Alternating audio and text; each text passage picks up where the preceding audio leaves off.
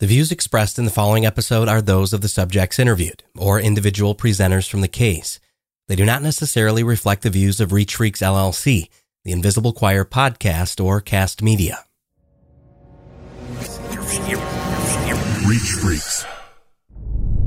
Invisible Choir explores detailed depictions of violence and murder and is not appropriate for all audiences. Listener discretion is advised. We've done several stories since Emily Noble's disappearance, speaking with her friends, loved ones, and with those searching for her. Never once did we speak with her husband, Matthew Moore. He did, however, speak with a true crime podcast last summer.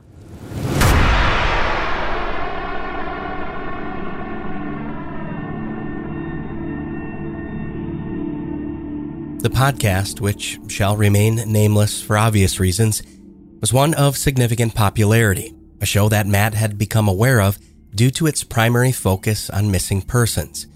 He'd heard of podcasts solving cold cases just like we all have. Surely Matt must have figured, what a better way to get Emily's name out there. That interview took place in June of 2020. Little did Matt know his attempt to spread the word about his wife Emily's disappearance would eventually turn into a 3-part exhaustive series, spanning some 18 months, a series that would inevitably paint him as an abusive, manipulating liar who was obviously hiding something. What, though, we couldn't be quite sure just yet. One of the most quoted excerpts from the first interview involved Matt Moore's response to the simple question, "Can you please describe your wife for our listeners?" His response to the question went something like this. I never saw her get on a scale, but she's very small. She's like 100 pounds. She might even be less. She might be 95. She's very, very, very thin, but she's not like druggy thin. She's very healthy. Arms, shoulders, stands perfectly erect. Pretty legs, great arms. You know what I mean? She's anatomically, she's a really pretty lady. For her age, she's 52, but she's very small and she would be really easy to see. She has beautiful brown to blackish hair, and she's got beautiful big brown, like dark eyes. Her complexion is very light. She has freckles. Though Matthew Moore's interview took place in June of 2020, just the month after Emily Noble first went missing, the popular true crime podcast also interviewed several of Emily's closest friends and even family members throughout July and August of that year.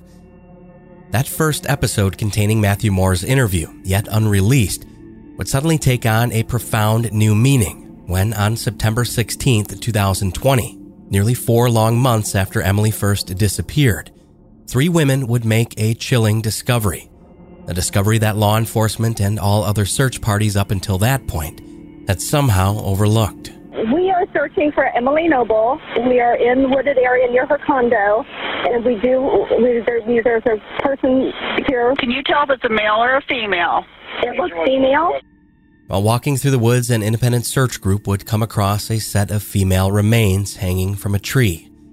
The deceased woman had a 20-inch USB cable tied tightly around her neck. It was attached to a low-hanging tree branch, and the victim was in a kneeling position on the ground. A water bottle was also discovered by her side. The victim appeared to be touching the bottle with their left hand. The right hand was clutching the right ankle. The contents of the water bottle were later tested and found to contain a wine of some 6% alcohol. The yet unidentified individual was also wearing outdoor active apparel, including purple tennis shoes. Due to the advanced level of decomposition, an identification could not be readily made. Emily Noble's friend of over a decade spoke with local media about the discovery. She expressed the unsettling feeling of the unknown, as her and countless others wanted to learn if the remains they had discovered that day in fact belonged to Emily Noble. Maybe the nightmare of not knowing where she is going to come to an end, but if it is her, it's another, new terrible thing. It's just very surreal to one day your friend is there and then she's gone. All day too, I keep thinking that if it's not our friend, it's somebody else's loved one.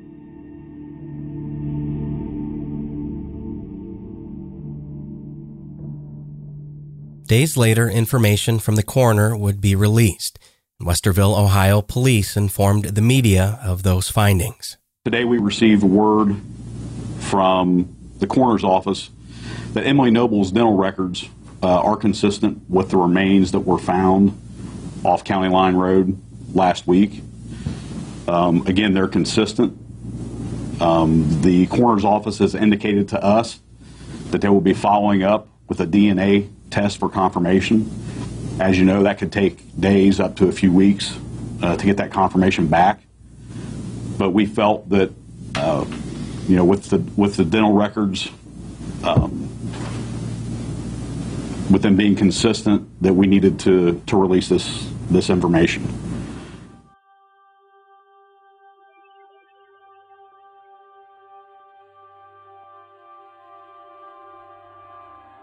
Though an official autopsy and death investigation report had not yet been released, determining Emily Noble's manner and cause of death, officials did confirm that the remains discovered that day, in fact, belonged to 52-year-old Emily Noble.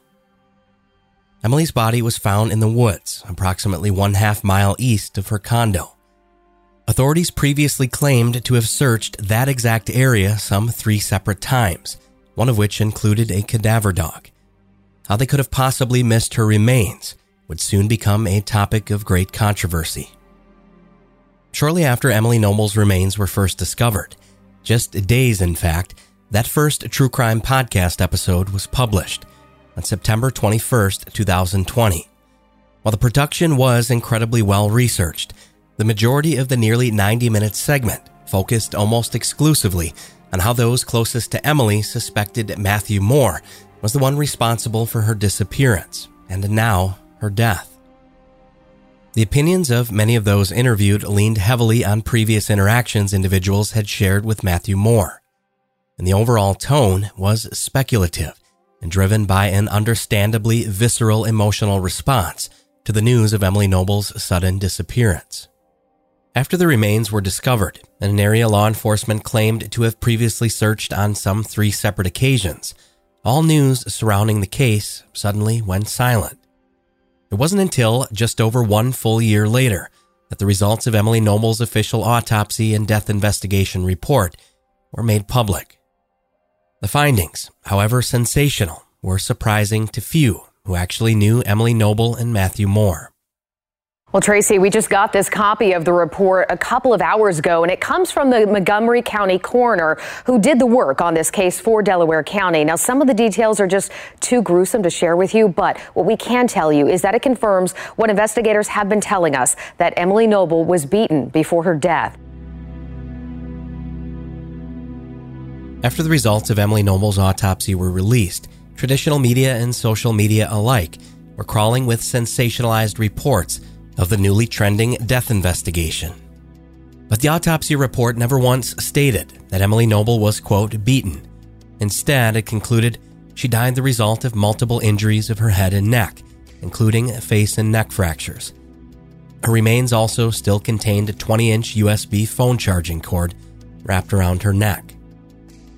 Due to the advanced level of decomposition, investigators sought out additional assistance from the Ohio State University Skeletal Biological Research Lab.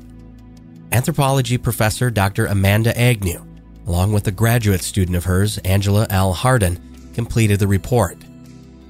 A separate strangulation expert, Dr. Smock, was also brought in. Using just crime scene photographs and the coroner and anthropology reports, Dr. Smock came to the conclusion that this was a case of staged suicide. But it's also important to note here that Dr. Smock, a so-called strangulation expert, never physically examined the remains, nor did he visit the crime scene. Regardless, this case was now being ruled a homicide, and authorities finally had what they needed to make an arrest. And the only person of interest at that point was who else but the husband, Matthew L. Moore. At just after 9 a.m. on June 17, 2021, a heavily armed SWAT team surrounded his Nissan Altima with their weapons drawn, ordering him out of the vehicle. Hands over your feet! Can you see him good? His elbow, I can see him good. Matt, use your left hand and unlock the door. Only your left hand. Put your hands back on your head. Do not move. Yes, sir. Matthew Moore claimed to be on his way to work at the time of his arrest. Where his new place of employment was at the time is unclear. Moments later, reporters arrive on scene, They swarmed the now alleged murderer, looking for comment while he was being escorted into the back of a police cruiser. Matt, what do you have to say to the family? Is there anything you can say to them? Making a mistake. It's a mistake. Why? Why is it a mistake? Did you kill her? What happened? That's that. Matthew Moore was then driven to the police station for booking. Soon after, Westerville police would take to the media, informing the public of the arrest, as well as the charges that now lay before Matthew Moore. I'm here to announce that at 9:36 this morning, Matthew L. Moore, Emily's husband, was arrested. He is currently in custody. He was indicted yesterday by the Delaware County Grand Jury on 2 different counts of murder under sections A and B of the Ohio Revised Code, and indicted on felonious assault.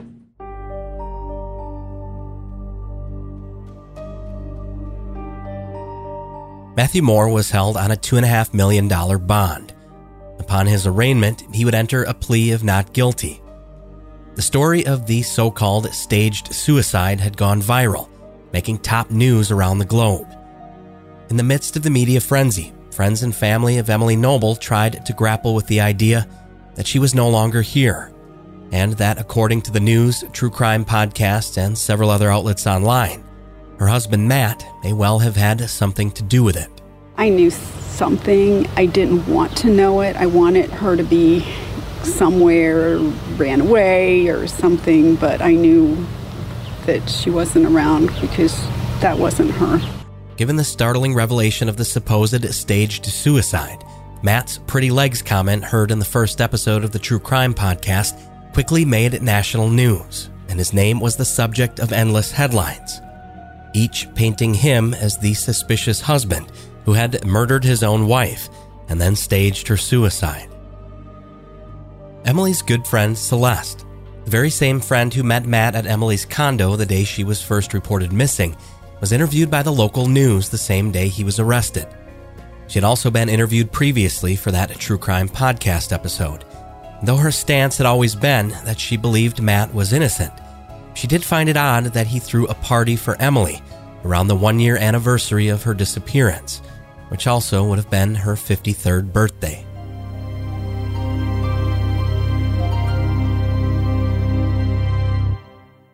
How do you solve a crime in reverse when you believe that someone was murdered but have no clue who the victim was? We have to do our job, and we have to find out who did they kill, if it's possible. How are we going to do that? I'm Jake Halpern, and this is Deep Cover: The Nameless Man. Listen on the iHeartRadio app, Apple Podcasts, or wherever you listen to podcasts. It just seems ironic that he would have a party for Emily, a remembrance party, because it was like right after her birthday time frame and disappearance, and yet hide being guilty, possibly. I just hope Emily rests in peace now. That's all. And I miss her. I really wish she were here. As news of Matthew Moore's arrest continued spreading like wildfire, his awkward statements describing Emily's, quote, pretty arms and legs, and his alleged refusal to physically participate in any actual search for his wife before her remains were eventually discovered, were being equated by many to a subtle de facto confirmation of his guilt. The by then extensive podcast coverage and follow-up episodes and sensationalized news reports, no doubt, held influence over his changing public perception, well before a trial date had even been set. Those who were once on Matthew Moore's side, those who confidently believed him, were no longer. There's no way this is a mistake, like Matt wanted to say. We knew he did this from the beginning. His family, or our family and friends. We just bit our tongue and let the officers do what they needed to do. We knew this was going to be the outcome, that he was going to be arrested, and hopefully it will follow through and he will serve time in jail, hopefully a lifetime. After Matthew Moore's arrest, the words he had previously used during the True Crime podcast interview highlighting his wife's disappearance suddenly took on an entirely new and eerily foreshadowing meaning. Several local and national news outlets incorporated his words into the headlines of the day, announcing his detainment. Pretty legs, great arms. Westerville man charged with murdering wife describes her in podcast.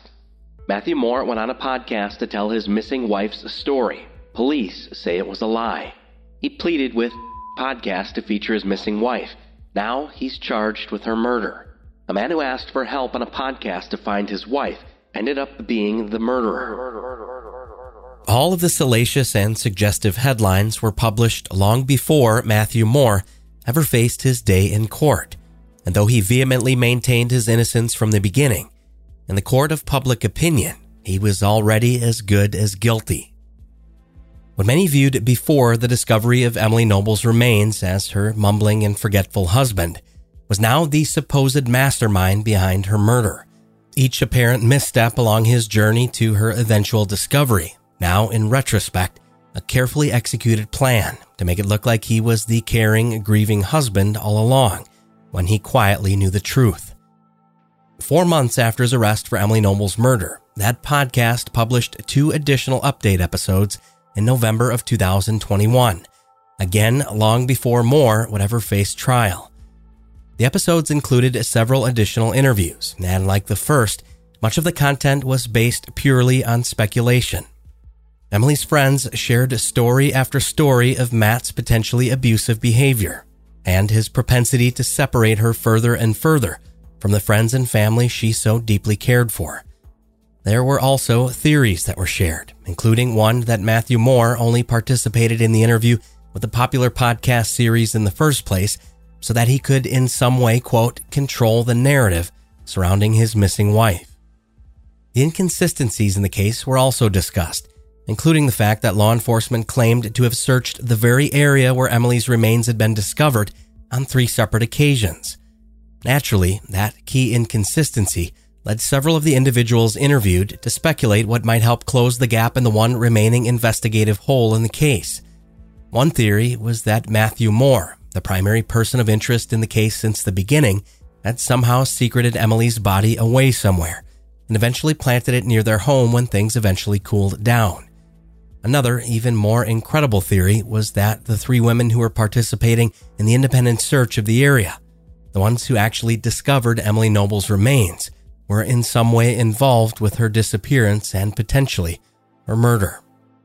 There was also broad reflection on how Matthew Moore's initial description of Emily coldly dehumanized her. Speculation that he was drunk or impaired during the interview. Speculation that Emily was planning to leave Matthew right around the time of her disappearance. Speculation that Matthew Moore was selective in who he admitted to the Find Emily Noble Facebook group, again to control the narrative of his missing wife, and speculation surrounding the supposed mysterious circumstances of Matthew's son Joey's suicide, and even the tragic death of his other infant son. But as we have previously discussed, human beings are analytical creatures by design. Our minds identify patterns and establish connections in some cases where there exists none. We have an innate tendency to fill in the information gaps so that things make sense to us. And though much of the speculation shared on the podcast may certainly have proven subjectively destructive or prejudicial to Matthew Moore's eventual chance at a fair trial, there was one glaring detail that simply could not be overlooked, and that had to do with Matthew Moore's own criminal history. He had previously been charged with bringing a firearm into a court building during a tumultuous child custody hearing with his ex-wife, the very same ex-wife who also claimed that he had once strangled her in a manner eerily similar to that which allegedly happened to Emily Noble. The only difference was he stopped the attack against his ex-wife before she lost consciousness. He came over, and he did. For some reason, he ended up, putting his hands around my neck, and he started choking, and he stopped. Matthew Moore's ex-wife Lisa shared with WBNS 10 TV's Brittany Bailey an incident that occurred on January 1st, 2001. The couple had been married just 3 months at the time, but the relationship had already deteriorated to the point they were living apart. Lisa shared how his behavior that day was, in her words, uncharacteristically violent, explaining that he never put his hands on her in that way before or since the altercation. And though Matthew Moore was arrested and charged for strangling his ex-wife, that case was later dismissed in court, and he was never convicted of a crime in the matter, despite initial reports that there had actually been other prior incidents of alleged assault. But after hearing about the mysterious circumstances surrounding Emily Noble's death, Matthew's ex-wife, a vigorous supporter of his until the very day of his arrest, began to have doubts as to whether or not he was in fact innocent, wondering if he were actually capable of committing murder, as investigators had suggested with their staged suicide theory. Ever since I found out that the details, I didn't know the details. Once the details were made clear to me, I started to lean toward his guilt.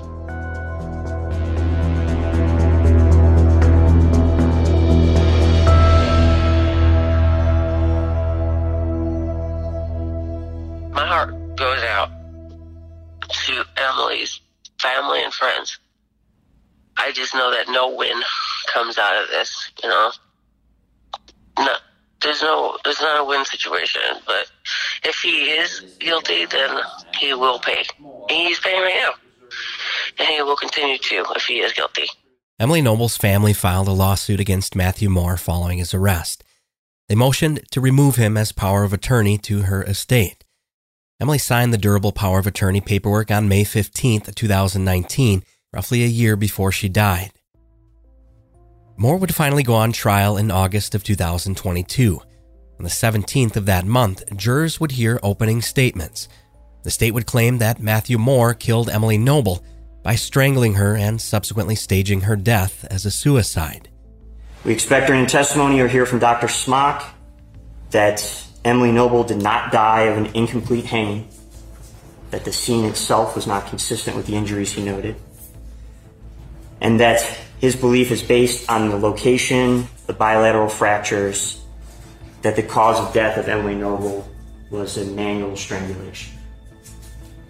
And we expect your testimony based on his experiences dealing with these types of cases, his educational background, why you will be able to make that finding and demonstrate that to you. We also expect Dr. Smock will explain to you that based on the scene, based on the injuries, based on his opinion, this was a staged suicide, something made to look like a suicide. Again, if you read the end of that book and saw the pictures and saw Miss Noble the way she was, you may think one thing. But when you get a chance to hear about the characters and see the timeline of events and see the injuries and hear all this testimony, the ending is not what it seemed maybe at first glance, but it's far more complicated and far more real than that.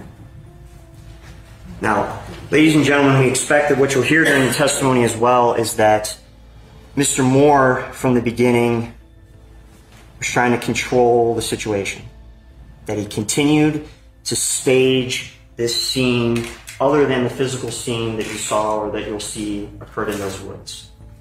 And we expect that you'll hear during the testimony that Mr. Moore, the night of the 24th going into the early morning of the 25th, that very important time frame in this case, that between 1 and 4 in the morning, he's sending messages to friends, stating he's taking a sleeping pill and that's probably going to sleep in.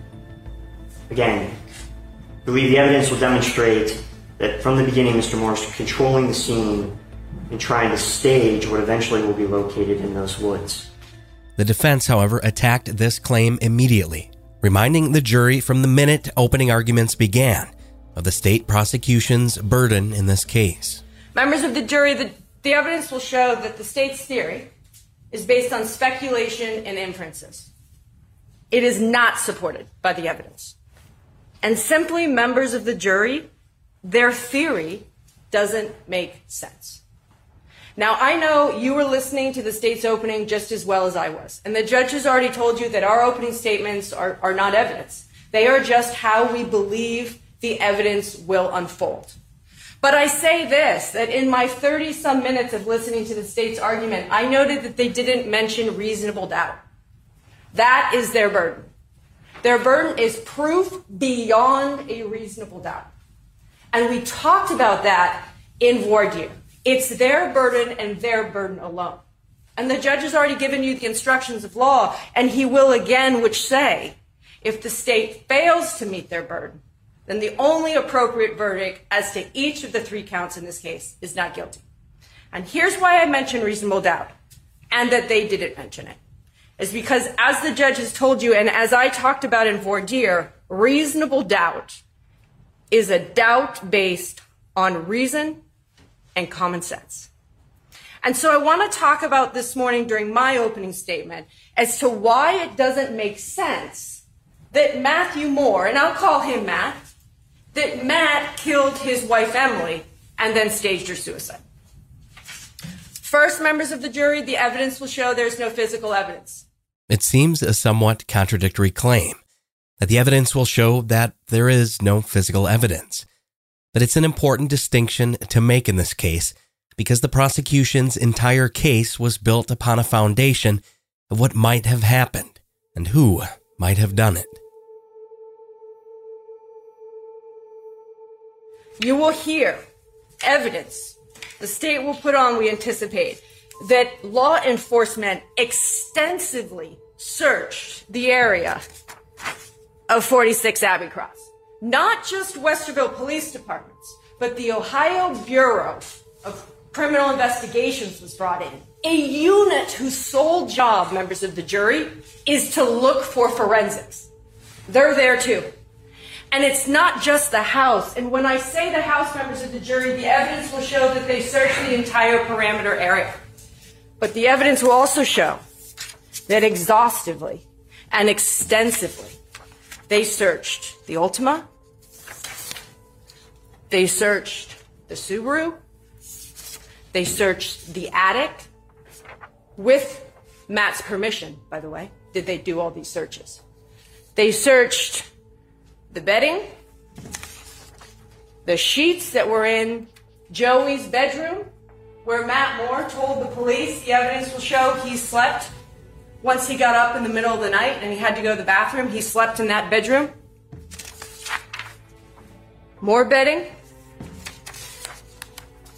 They searched the bathroom, and this is why this is important. The evidence will show, members of jury, and in particular, what was in the hamper in the bathroom, because they searched this too.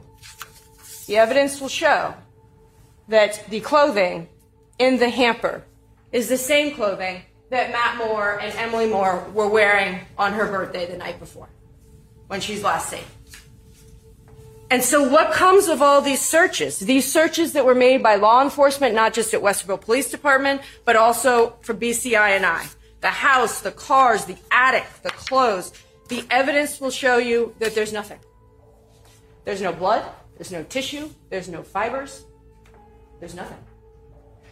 But the evidence will show it wasn't just people that searched all those places that we just went through. It was also cadaver dogs. Crucial testimony revealed that the location Emily's remains were discovered in had not ever actually been searched, not a single time, never mind the 3 times police had originally claimed.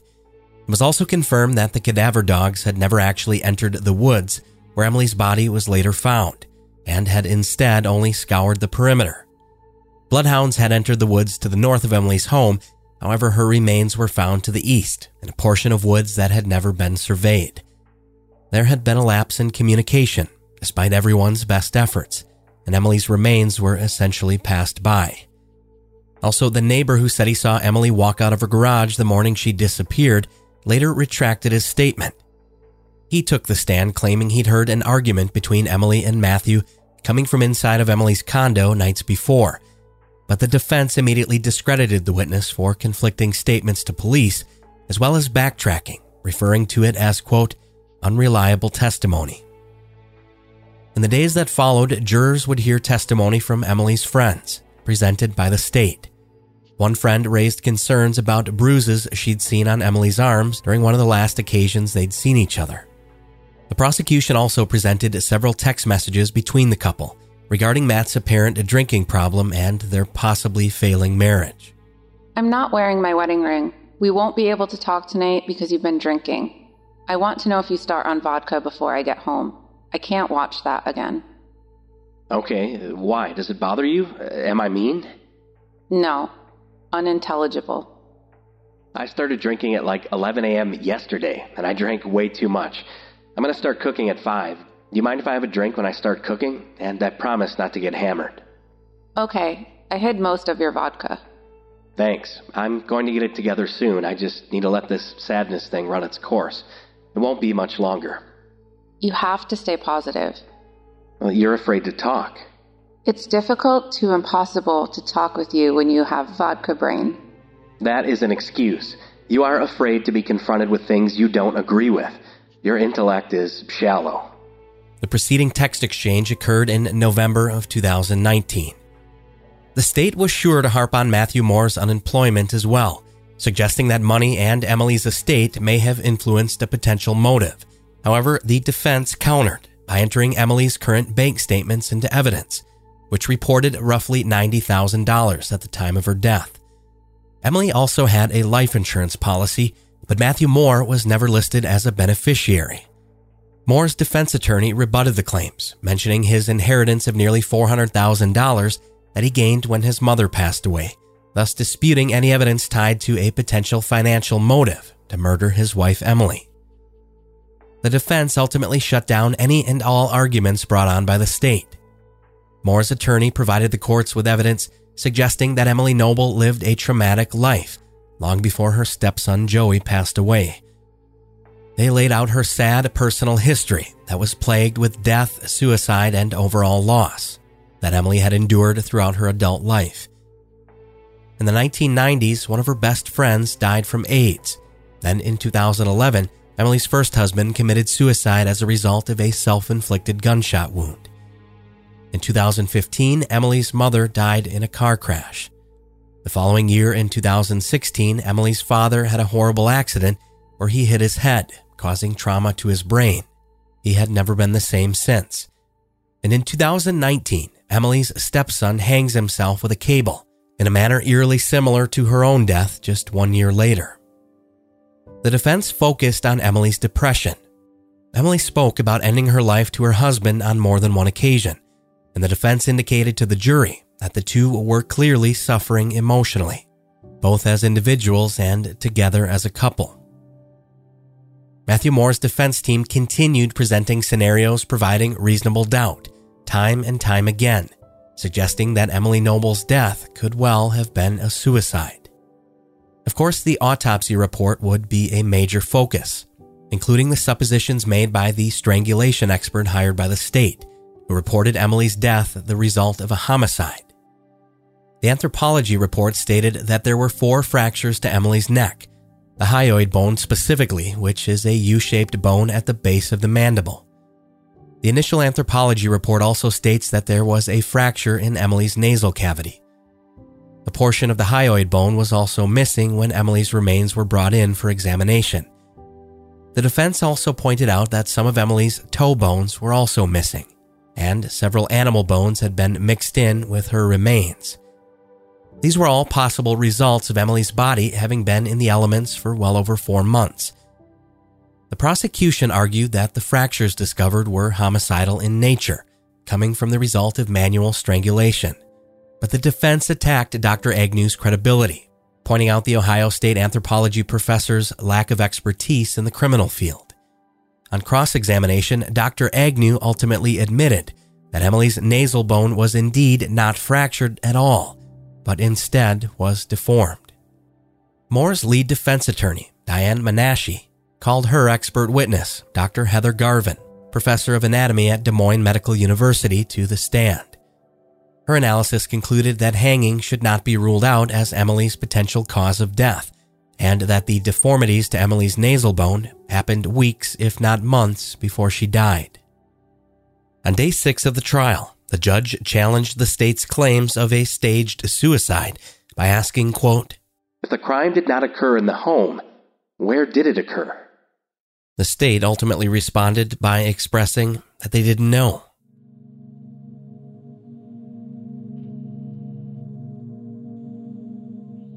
Day 7, the final day of the trial, opened with this outburst from prosecutor Mark Sleeper, upset that his colleague Melissa Schiffel was not present and that they'd be moving forward without her. I'm sorry, but I would object to going forward anyway right now without the elected county prosecutor who's on this case. But she chose not to be here. That's not accurate, Judge. Okay, okay, your objection's noted. We had a phone status conference 2 weeks ago in which Ms. Schiffel... Your objection is noted. Okay? I'm not going to participate in this proceeding without the elected county prosecutor. I think this is a sham that you're going forward. When the court was... You're going to sit here. You're going to sit here. You were told about her unavailability and specifically told her on the phone not to cancel that appointment, that it wouldn't be a problem. Well, I'll tell you what. If you want to be here for the decision, that's your business. Well, Your Honor, I think this is outrageous. You're going forward without the prosecutor. Co-prosecutor Mark Sleeper then walked out of the courtroom. The state eventually laid out their so-called complete theory for the first time. That theory was that Matthew Moore followed his wife into the woods while she was on her hike. He then killed her and staged the scene to look like a suicide. They also noted that there was an apparent 3-hour window the evening of May 24th where Matt Moore would have had the opportunity to do so, despite the defense's demonstration that Matthew Moore was engaging in near constant use of his cell phone during that time frame, something he was forthright about with detectives from the very beginning. Defense attorney Diane Menashe would even go on record to say that something nefarious could have happened to Emily. However, it simply could not be proven that Matthew Moore was on the end of any such possible occurrence. Just as law enforcement and the state's prosecution had hired their own experts to uphold the so-called staged suicide theory, the defense hired a biomechanical engineering expert who actually tested the tree branch that Emily Noble's remains were found hanging from by conducting 5 separate tests with a crash test dummy of her approximate weight. All 5 tests revealed that, much to the dismay of the prosecution and many of those who had previously personally seen the branch for themselves and believed there was no way it could possibly sustain her weight during a hanging, the branch never once failed in any of the tests, and neither did the USB cord. Once again, it seemed that every single hypothetical scenario advanced by the prosecution was systematically broken down and deconstructed by the defense, creating reasonable doubt at every juncture. In the end, the jury agreed. They decided that the state failed to meet the burden of proof that would constitute a murder conviction for Matthew Moore. The verdict was not guilty on all counts. Matthew Moore was seen bursting into tears, emotionally breaking down while mouthing the words, "Thank you," after the verdict was read aloud in court. Before formally eliminating Matthew Moore's bond and releasing him from custody, the judge would say the following aloud to the court. Circumstantial evidence is the cornerstone of this case. Justice for Emily does not mean injustice for you.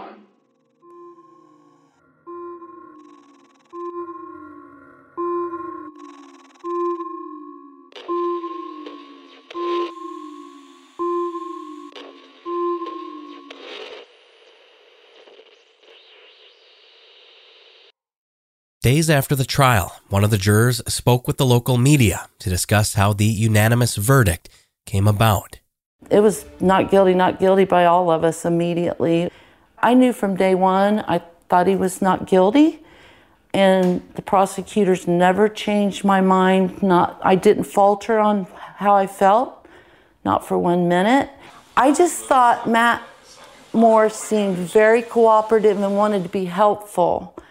And he acted like he was very distraught over his wife disappearing. And that was the first thing that I thought right away, that he wasn't putting on a show. He was truly wanting to help. I thought he was a nice guy that was totally manipulated and tricked. I just will never believe he killed his wife.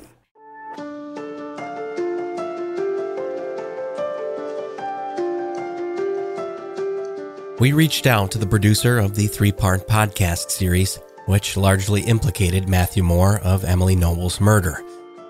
We asked this individual if they would be interested in doing an interview with us. We wanted to give them the opportunity to present their side of the show's contribution to the so-called media circus surrounding the case that took place.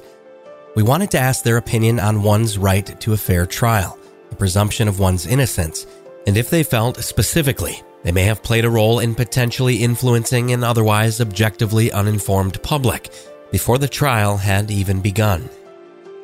They responded by saying they would speak to us about the American justice system, but not specifically about Matthew Moore. Given that our episode surrounds the not guilty verdict of Matthew Moore, they declined the interview. However, they did provide us with the following statement. The American justice system operated as it was designed to. The jury did not find that the prosecution met the burden of proof beyond a reasonable doubt. A not guilty verdict does not equal innocence in the eyes of the court or anywhere else. A not guilty verdict means that the jury did not find the prosecution met the burden of proof. Only an exoneration would be a legal declaration of innocence. A statement we find absolutely correct and true, and couldn't agree more with. Just because Matthew Moore was found not guilty does not definitively mean that he is innocent. It only means that he was adjudicated through the courts and the jury could not convict him, based on the evidence provided at trial. We all know by now that one of the first things jurors are instructed to do, particularly in a homicide case, is to ignore any media coverage of the events. They're ordered not to consume any content regarding the trial, so as to not waver from arriving at a just and fair verdict. But alas, jurors are people just like you and I. When they go back to their hotel rooms or speak to their friends in private at dinner, let's be honest, unless they are aggressively sequestered, some may inevitably discuss what they've heard in the news. And at the very least, they're watching those broadcasts and listening to those podcasts. The fact of the matter is, we're all impressionable. To varying degrees, we are all susceptible and have the ability to accept certain information as truth, even if at times it simply is not. The reason? Because we tend to take things at face value. After all, no one is perfect, and we are damn sure all flawed as human beings.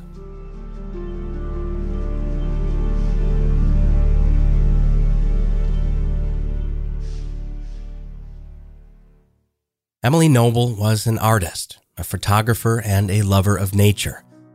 She enjoyed swimming, jogging, and hiking, and was cherished by everyone who knew her. The legal complexities of this case should never overshadow the fact that she was a victim. But a victim of murder? Yes. According to her unchanged death certificate, she was the victim of a homicide.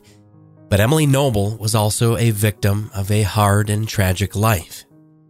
She experienced immense pain and strife. She was a woman who saw more turmoil in her 52 years than any one person ever should. And by all accounts, she picked herself up time and time again. When something terrible happens, immediately we look for someone to blame. We instinctively want to hold someone accountable. This is a visceral and very normal human reaction. But in the eyes of the law, we must rely on the evidence and the evidence alone. The point being, we're not interested in taking sides in this one. We're in the business of objective fact-finding, and the purpose of this episode is not to suggest that Matthew Moore is in any way an innocent man by any stretch of the imagination. If anything, he's lucky, fortunate that Diane Menashe was his defense attorney. Our intent was not only to present a case where a fair verdict was surprisingly reached, but also to show that volatile journalism and jumping emotionally to conclusions and one-sided reporting can and will dictate and sway the public's opinion in a very hazardous and destructive way. As producers of such content, we have to realize the power we all hold. We need to be careful not to strive and seek to only entertain, but also to inform factually and responsibly, above all else. A lot of where the issue lies here is when productions cover a case prematurely, before the facts are even made available. In this circumstance, just as the anonymous podcaster said, the judicial system did work the way it was designed to this time. But sadly, the truth in this case remains elusive. As tragic and unresolved as it may leave those directly and peripherally involved feeling, we simply cannot convict someone of a crime based on feeling alone. The accepted burden of proof in the U.S. legal system refers to guilt beyond a reasonable doubt, because no matter how doubtful one is about an individual's guilt, the only reasonable outcome in the face of lacking evidence is acquittal. And that can be an irreversibly difficult pill to swallow if you've already made up your mind that someone is guilty of a crime.